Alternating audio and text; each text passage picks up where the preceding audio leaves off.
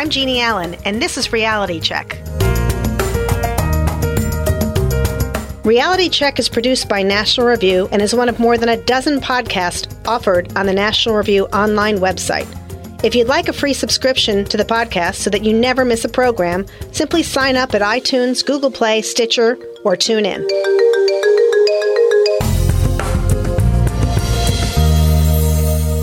Hi, this is Jeannie Allen, and you're listening once again to Reality Check. I'm delighted to have as my guest today Robert Pondiscio. Robert is a dear friend, writer, author, communications person extraordinaire in the education field now. Oh, my. And education reform field. Robert's a senior fellow officially and VP for External Affairs at the Thomas senior. At the Thomas B. Fordham Institute, senior advisor to Democracy Prep Public Schools, a network of high-performing charter schools based in Harlem. Writes, speaks extensively, has written Time Business Week because he's got just tons and tons of journalism experience. Robert won't shut up. You can just Google him, and then you'll know all the things that I don't really have to tell you now. Why are you here, Robert? And for our listeners, why did I invite Robert? Because he is probably one of the most articulate people in the field today when it comes to these pernicious issues about education reform, accountability. Yeah. Welcome, Robert. Thanks for having me. I thought we would spend our time talking about the issues of the day, everything that you ever want to know about education content, curriculum, teaching. Exactly, in less than 30 minutes. Okay, let's do it. So let's jump in. So first, I have to let me start with this because in a U.S. News and World Report article you post that we are really asking the wrong questions when it comes to things like school choice. You said the real debate we should be having is what kind of education system do we actually want? Yeah, I think so. And I think you and I more or less agree on this, right? In other words, I have a complicated relationship with testing and accountability, the way that's classically defined. I mean, I always feel the need to caveat this. I love accountability. I love testing. I like the data from testing. But I'm not sure, and I speak as a former fifth grade South Bronx school teacher in New York City, I'm not sure we're always mindful enough of the downstream effects of our testing and accountability policies. I mean, I'm not saying anything that people haven't said for years about how, the testing tail wags the schooling dog, and we have to be mindful of that. All right, well, wait. You're jumping into a major debate here that a lot of people are having in their homes and their kitchen tables, like, oh my gosh, are we testing Johnny and Sarah and Jose too much, and can't we just let them be free to be loved and play? Is that what you're saying? That we shouldn't have schools that test and hold kids accountable? See, this is the whole thing. I'm do I sound like a liberal? You kind of do. And this is, and I'm always the guy who says, remember, was it Harry Truman who talked about he wanted a one-handed economist? Because, on this hand, on the other hand, I have 10 hands on this. So look, I value the data from testing. If we don't have the data, we're not aware of the achievement gap. We go back to, just assuming that all kids are fine, et cetera, et cetera. But the argument is not an argument. My counsel to our reform-minded friends is if we continue to push this stuff the way we have been, the American parents are rejecting this like a baboon liver. They've had enough. They don't want their kids' schooling turned into test prep plus. And then we end up losing the whole thing. Then it's all those things you just said. Oh, stop testing. Right. Et cetera. I don't want to stop testing, but look, I'm not smart enough to know what the answer is here, but intuitively, I think what it probably means keep the test, but dial back the stakes in a sense. In other words, the moment I've said this for years as a teacher, if you told me that my job depended on getting a short-term bump in test scores right now, I would do a lot of stuff that I wouldn't ordinarily do. I do skills and strategies in reading. I do drill and kill in math, et cetera, et cetera. So yeah, let's not pretend that this is not having a deleterious effect, and let's stop pretending that we know better than parents. Let's bring our listeners up to speed about where this all even came from. So in a couple of weeks, we will be recognizing the 35th anniversary of A Nation at Risk, Boy, 1983, right? 35 years where this illustrious commission decided and basically proclaimed that we were a mile wide and an inch deep on curriculum. We, those in school at the time, had been exposed to a smorgasbord of courses. That was me. I got to take photography instead of American history as my choice in a beautiful New Jersey public school. And then we went on to create state standards. State standards weren't good enough. We created a national, basically, accountability system, NCLB. Yep. And at the time, charter schools had already been created, for example, public schools of choice. There had been voucher programs giving parents options to go to private schools. Yep. And I think the assumption was that those schools, if they did it differently, would be measured differently. But somehow we threw them all back into the same box. So it's looking a lot the same as the system that we were trying to innovate from before. Yeah, I mean, and I say this as a former public school teacher. I think the intent of all of this was wrong for all the right reasons, I guess you could say. And I don't want to paint with too broad a brush because, again, I'm not, my reform credentials are in pretty good order, I think. What is reform? Before you go anymore. Well, to me, it's that, boy, we could have a whole other conversation about that. Is reform about holding schools accountable? Is reform about improving professional practice? I've been for many years the guy who says, testing, charter schools, data, teacher quality, yes. Hey, can we talk about what the kids are doing all day? And a lot of our economist-minded accountability, data wonk friends are like, oh, that doesn't matter, or worse, oh, that's already settled. Well, no, it's not. In other words, and I don't want to be that guy who waves the bloody shirt, right? Who says, oh, unless you've been in the classroom, you can't possibly understand. However, unless you've been in the classroom, some of this stuff sometimes gets lost upon you. We don't consider what all this stuff looks like in the classroom. So, for years now, I feel like I'm a broken record on this. I'm the guy who says, okay, let's decide what kids need to know. Let's decide where we want to get them and design accountability practice that incentivizes the practices that will get them there.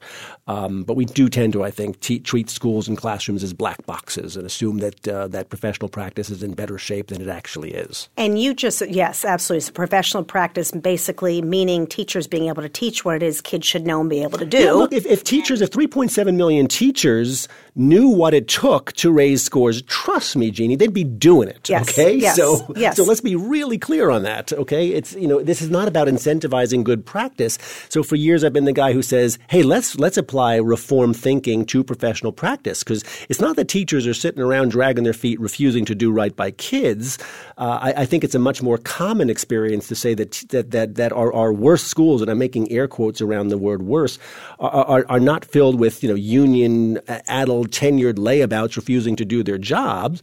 They're filled with earnest people trying hard and failing. That's right. So let's work on that. Right. We have to work on that, too, because we have a teacher shortage or potential for a teacher shortage as people age out and people don't want to come in the classroom at the same rates that they may have wanted to once upon a time. Mm-hmm. But let's go back to this comment that you made that I think is really what parents fundamentally and what kids want to go to school for. It's what they are learning. Yeah. So you are a big fan. In fact, I think you are a senior official with the Core Knowledge Foundation. Yeah. Well, Edie Hirsch, who right? just turned 90, oh my gosh, is kind of the architect of whatever sorry little career I've ever had. I mean, when I was teaching in the 5th grade, his work he was the one guy who described what I was seeing in my South Bronx classroom every day. Kids who could decode but could not comprehend. Right. And I remember when I would bring up his work in my professional development sessions in my master's classes, I would say, what about this Hirsch stuff? And I would always hear some variation of, oh, that's that dead white guy stuff. Nobody takes that seriously. Right, and what he said, by the way, he was a left-leaning progressive who said it's what so cultural literacy. For those of you listening, Edie Hirsch wrote Cultural Literacy, and that was really just about people in general, what we should know to be able to have a shared vocabulary and a shared understanding. Yeah, that's exactly and then right. that went on to launch the Core Knowledge work and foundation, which was what every child should know and be able to do at every grade level. And there were books called. But let's be clear, not because Don Hirsch or somebody else says so. It's not coming down from the mount with stone tablets say this is what you should learn because I like this stuff. It's because of what language is. You and I are having a conversation, and our the language that passes between literate people is just chock-a-block with assumed knowledge and background knowledge and vocabulary. Right. And it's kind of like the water that we, the old thing about how the fish doesn't know it's in water. Linguistically, we don't realize that we're swimming in this rich stew of vocabulary and background knowledge. And if you come from a language poor home, like every single kid I've ever taught, then the meaning gets lost. I mean, I'm broadly oversimplifying Don Hirsch's entire life work. But in other words, if you treat reading as a skill, like riding a bike or throwing a ball, you miss that. So the moment, back to the accountability, the moment that you reduce a child's education to reading skills and strategies, math, and not much else, you're actually making it worse. Kids, especially low-income kids like the ones that I taught, they need all the science, all the history, the geography, the art, the music, that so-called cultural literacy, not because isn't it nice to know, but because that's what language is. Right. It rests on that assumed and standard basic body of knowledge that we all share. And not only language rests on that, but communication. Yeah. I mean, part of what you're trying to do with schooling is prepare students for life. Whether they choose a career directly, whether they go into college, and if you've ever spent any time, those of you out there listening, in a community of less advantaged, lesser educated people, not by their own fault many times, they misunderstand cues. Sure. Right? It's like anyone who's isolated. You can have wealthy people and eccentric people, but if you're isolated, you don't understand what's really happening. Yep. And you think someone giving you instruction, for example, in a workplace is being antagonistic when they're giving you instruction, right? Yep. And so part of that language also in education process to be the socializing. And I think to your point and the conversation that's been happening nationally around education reform today, Robert, is that if we do hold students to these tests to be able to show the public and feel better that our money is being spent on something that's helping you progress, and schools that aren't progressing, we're going to close down, and you've isolated those teaching and learning pieces to just a couple of subjects, then are you ignoring that you may be doing something extraordinarily different in the arts? Yeah. Maybe you've created a new personalized learning program and you're achieving mastery. Maybe you are teaching about history, but that's not coming out in that reading and math score. Yep. Maybe you started at the 25th percentile in terms of, you're reading less and more poorly than 75% of the kids out there, but you end up at the 50th after a couple of years. Yeah. Is that not something we want from people? Boy, it's funny. The more time I spend in this work, Jeannie, I feel like the less I know sometimes. And I'm not just being, humble about that. I mean, it's daunting. And I'm starting to view schools as perhaps the most significant contribution they can make is in terms of school culture, in terms of attaching kids to civil society. And I never want to be that guy who says, oh, lousy test scores don't matter. They do matter. We wouldn't want lousy scores for our kids. We should not wish them away for other people's children. But there's an emerging body of research that says that, well, great test scores do not necessarily lead to great life outcomes. I'm sure you saw the paper recently by Mike McShane and others that says that. And I think two of the kids that I taught in the South Bronx 10, 15 years ago who I don't want to be blithe about it. I keep in touch with most of my former students, and they seem to have, in the main, gotten traction in life, which, God bless. Now, this does not excuse away the poor education that, frankly, I and others gave to them. But there's clearly a lot more at work here than just, by their test scores shall ye know them. Right. At the same time, part of what started the whole accountability craze, if you will, was that we saw all of these school districts across the country that were not doing well, and we let them persist, right? We let the rubber room in New York, where we sent failing teachers to go sit so we could keep paying them. And so to me, one of the areas that we have to make this division or sort of this separation is if you are mandated to go to a public school and you have no other choice, there should absolutely be some public oversight and some expectation you're improving. Of course. If, however, you have been given the opportunity through a publicly funded scholarship, through the opportunity to pick a charter school, maybe some new hybrid school of some sort, to go there, and your parents or you yourself have removed yourself from that system and put yourself in that school, why should they be held to the same, not the same high standard, but why should they be held to certain outcomes when the outcomes of that school and your intention to send your child to that school might be different? Look, we're sitting here in New York City, which is home to some of the best private and parochial Catholic schools in the country. My daughter went to one or two of them as well. I can promise you that affluent parents on the Upper East Side of Manhattan, about a mile from where we sit, never once looked at test scores when deciding between, say, Brearley and Dalton and Collegiate and St. Anne's. One, those test scores weren't available. Right. Two, it's just not the way they keep score, so right. to speak. One, and in fairness, they just assume, and correctly so, well, of course my child will learn how to read. But they become pretty good consumers of tone and culture and educational quality, look and feel, as it were. One of the things that most irritates me, and this is not exactly the point that you're making, Jeannie, but I want to make it anyway, is I think that we're guilty in ed reform of assuming that low-income parents can't do that. And I find that not just maddening, but frankly a little bit racist. And I'm become very fond of saying that the soft bigotry of expectations has not gone away. We just apply it to parents now. Mm-hmm. We assume that they can't make these decisions, and I find that to be a curious thing. Right. And at the same time, a lot of parents, to your point, too, will put their kids in schools that may not be good for one of their kids, but might have been good for another. Well, it certainly right. happened in my case. Yeah. And look, in fairness, we've all seen those examples of, what appear to us to be the really bad school that the parents resist seeing closed. I used to get up in high dudgeon about that, say, what's wrong with these parents? And now I'm not saying that they're right, but I want to know more. What is it that they see in these schools that you and me and everybody we know does not? Let's switch slightly. So if you have just gotten coffee, come back, don't know who we're talking to, it's Jeannie Allen, Reality Check. I'm with Robert Pundicio, journalist, educator, Fordham Institute fellow.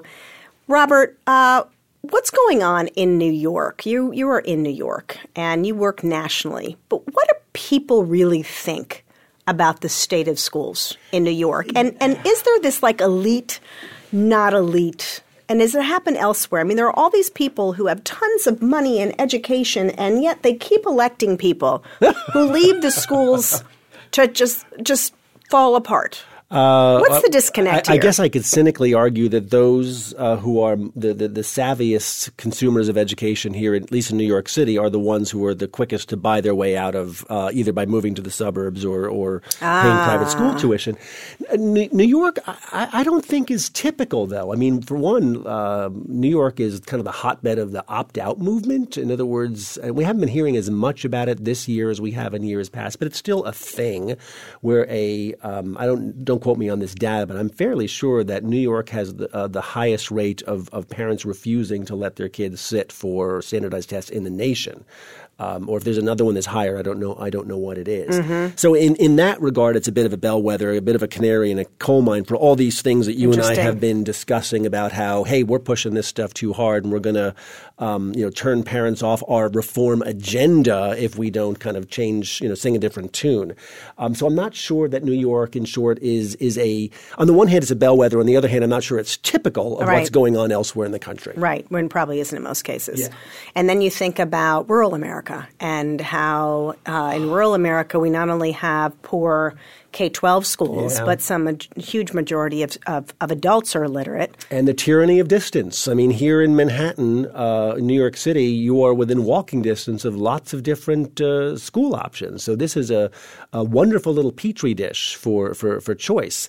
My full-time home is in upstate New York in a very rural area, and school choice is not part of the discussion up there because, you could drive your kid, 30 miles to Albany or some such, or somewhere in the Hudson Valley. But as a practical matter, the Central School District is the only game in town. There is no other option. There ain't going to be any other option. So this brings me back to my main interest in education, which is how do we improve professional practice? How do we make sure that every school choice is great as a way to leverage change, but for some number of American families, that is just a non-starter. This is where they go to school. This is where their kids are going to go to school, or their kids are going to go to school, on and on and on. We've got to make those better. And when you talk about instructional practice and that practice. You are a big fan, passionate about direct instruction, which you call the Rodney Dangerfield of curriculum, I think. Yeah, I mean, I wouldn't say that I'm a big fan of direct instruction. I respect the heck out of it because all it does is work. Okay, well, then you're a big fan of it. Well, I think it's a good way to get American education down inside the 20-yard line, to use a football metaphor. What is it? Tell. Well, direct instruction, and you're nicely alluding to a piece I wrote last month for Fordham. There was a meta-study that shows 50 years of a track record on the direct instruction, capital D, capital I, the branded direct instruction products created by Zig Engelman of, I believe, the University of Oregon and some others. These things have a 50-year track record and hundreds of data points, a meta-study that shows that this stuff works. It's very, very effective. Now, the risk of wonking out, although I guess this is okay, where it's an education podcast, so we can wonk out on this. Some teachers love direct instruction. Others will, have the vapors and say, "Oh, you're taking away my professional autonomy," et cetera, et cetera.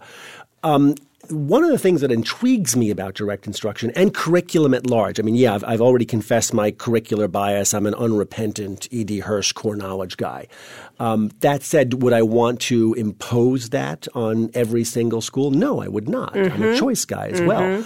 But the more time I spend in this work, I'm increasingly intrigued not by what the curriculum is, but by what the curriculum does. I think you know this. I've spent the last year embedded in a Success Academy school for a book that I'm working on. And even though their curriculum is not always what I might choose, they get extraordinary results with it. And I started thinking, well, why is that? And one of the conclusions that I'm intrigued by is, well, and again, I'm speaking as a former teacher, ask a new teacher how much time they spend lesson planning. Right. 20, 30 hours a week. It's outrageous. You know who's really educating our kids? Google. Pinterest. Right. That's where American teachers are getting their lesson plans. That is not a very good use of time. Maybe there's gold out there, but also maybe there's dreck. We just don't know. But the salient point is that 20 or 30 hours a week that I'm spending on Google or Pinterest thinking, what the heck am I going to teach tomorrow?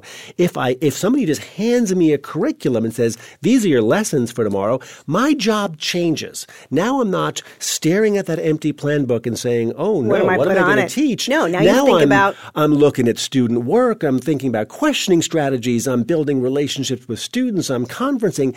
Any number of things that are more value than what the heck am I going to teach tomorrow? So whether it's direct instruction, core knowledge, or curricula that are not my preferred flavor, I'm really intrigued by this idea that we need to really rethink the job of the American teacher. And I don't want to be the guy who says autonomy is an overrated virtue. No, it's so true because content matters, right? So we've talked about content matters. Content matters. Choice is important, but content matters too. Yeah. And E.D. Hirsch, I was fortunate to have E.D. Hirsch, again, the founder of Cultural Literacy Core Knowledge Foundation. You just said turned 90 recently. Yeah.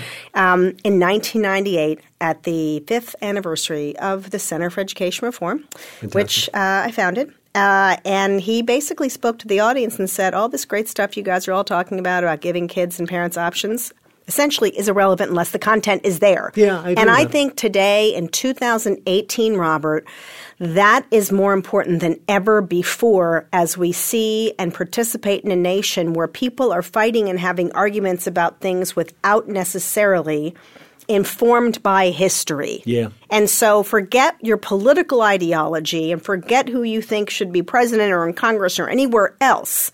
The content, the power of content, which even Bill Bennett said as Education Secretary, William J. Bennett, content, choice, and character.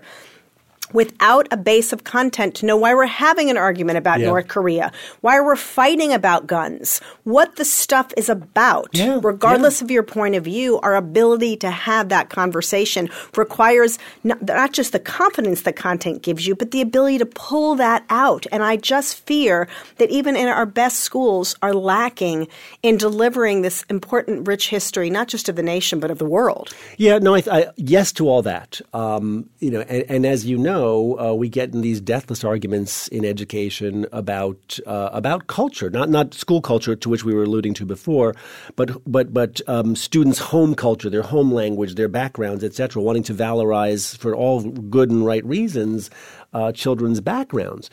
The uncomfortable piece of the Hirsch work is, and I don't want to put words in his mouth, this is my summary of his work, is that, look, whether you like it or not, language is a cultural artifact. There's a set of assumptions, background knowledge, et cetera, that the average literate American has in the dominant speech culture. That those who are not part of that conversation are lacking. So then what I don't want to be the guy now or ever who says, learn the Greek myths, don't learn the Anansi stories, etc. Like that is not a conversation that I want to have. But I want educators to be informed enough to make those decisions for the students that they teach. Right. In other words, you have to understand that you cannot change this. It is what it is. This is language is a cultural artifact, and that is an immutable fact. Now that you know that, teacher, school, district, now how are you going to arm your students for success in the future? And parents, once you know that, how are you going to hold your school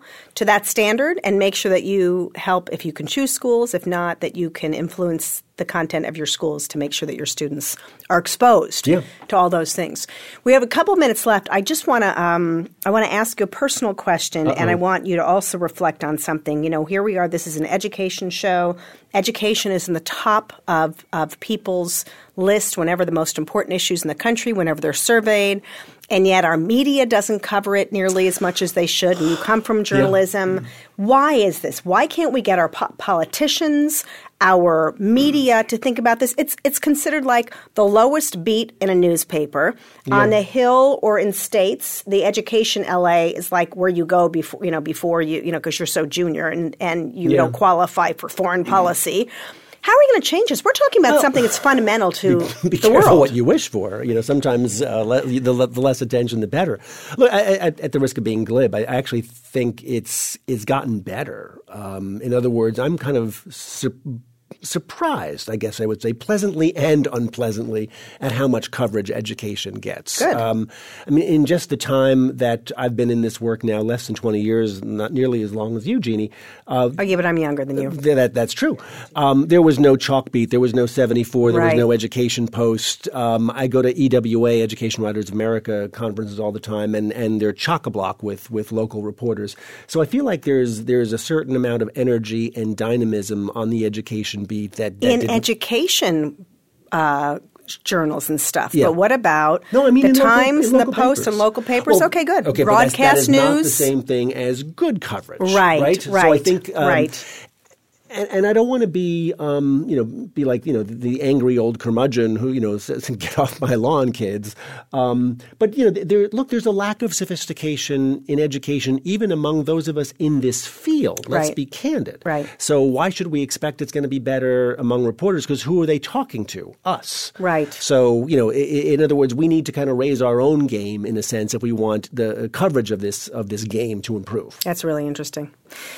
Final question for Robert Pendicio, my guest today on Reality Check. How did you get into this? Give me your personal story. Can I tell you the honest truth? Yes. I shouldn't confess this. Teaching was the closest thing I could describe it to for me was a mid-career impulse purchase. I was working in the magazine business within walking distance of where we're sitting. I was working for Business Week. It was 2002. And there's this great old ad campaign in the New York City subway system for the New York City Teaching Fellows. Oh, right. And I'm riding home one day and I look up and they caught me at the right mood and the ad said, "You remember your first grade teacher's name, who will remember yours?" I thought, wow, that's really good. Wow. And I was about to turn 40 years old, so I was kind of thinking, what do I want to do with the rest of my life anyway? It's like, well, that sounds interesting. I think I'm going to sign up for that. And then I described the process of going in the Teaching Fellows, kind of like being on the game show Survivor. It's like they kept not voting me off the island as I went through this process. And about midway through, I remember thinking to myself, if they're dumb enough to give me a classroom, I'm dumb enough to take it. So, I shouldn't be glib about this, but I did not intend this to be a second career. This was going to be a 2-year mid-career public service stint, and then I'd figure out what I want to be when I grow up. Ended up teaching in literally the lowest performing school in New York City's lowest performing district, and like so many of us, just kind of got militant about what I saw. And once it kind of gets under your skin, you can't look away. And then I became passionate about curriculum, and then I became passionate about parenting issues, and then suddenly here I am. And people start realizing you had a really amazing brain and this great experience. And so now policy and media take advantage of you. And I'm so glad you saw that ad because we need great people like you. You're very kind. And helping Eugenio. guide us. Thank you so much, Robert Mendicio. This has been Reality Check. Tune in again soon. Don't forget to find us on Google Play, Stitcher, TuneIn, all those great, cool things that you can hear us every week. Thanks so much. Thank you. Reality Check is a podcast produced by National Review and posted at nationalreview.com. If you like what you heard in this podcast, and I hope you did, you might want to subscribe for free and make sure you don't miss any future programs. You can subscribe at iTunes, Google Play, Stitcher, and TuneIn. And you can also find much more about education reform, opportunity, and innovation at the Center for Education Reform's website, edreform.com.